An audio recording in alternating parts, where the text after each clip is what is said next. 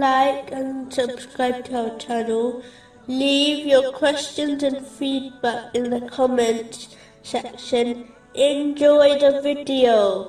Continuing with the last podcast, which ended discussing the importance of certainty of faith, indicated in chapter 54, verse 15. And we left it as a sign. So is there any who will remember?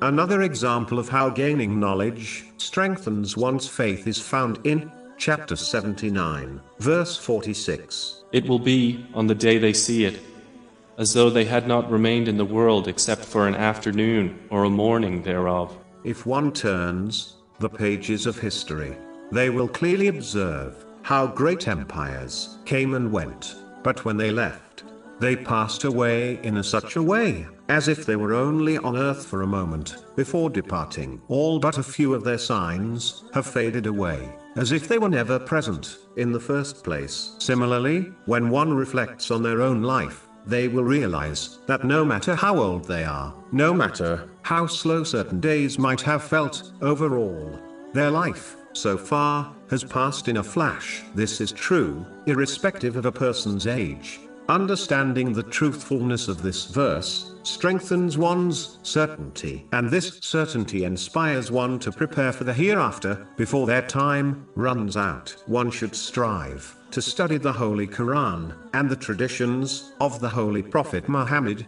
peace and blessings be upon him, that they adopt certainty of faith. This is the level mentioned in a narration found in Sahih Muslim, number 99, which is called excellence. This has been discussed extensively in other podcasts, but to sum up, when one reaches certainty of faith, they act as if they can witness Allah, the Exalted, observing their inner and outer being. The one who achieves this will not be shaken by any difficulty, and will remain steadfast on the path which leads to the gates of paradise.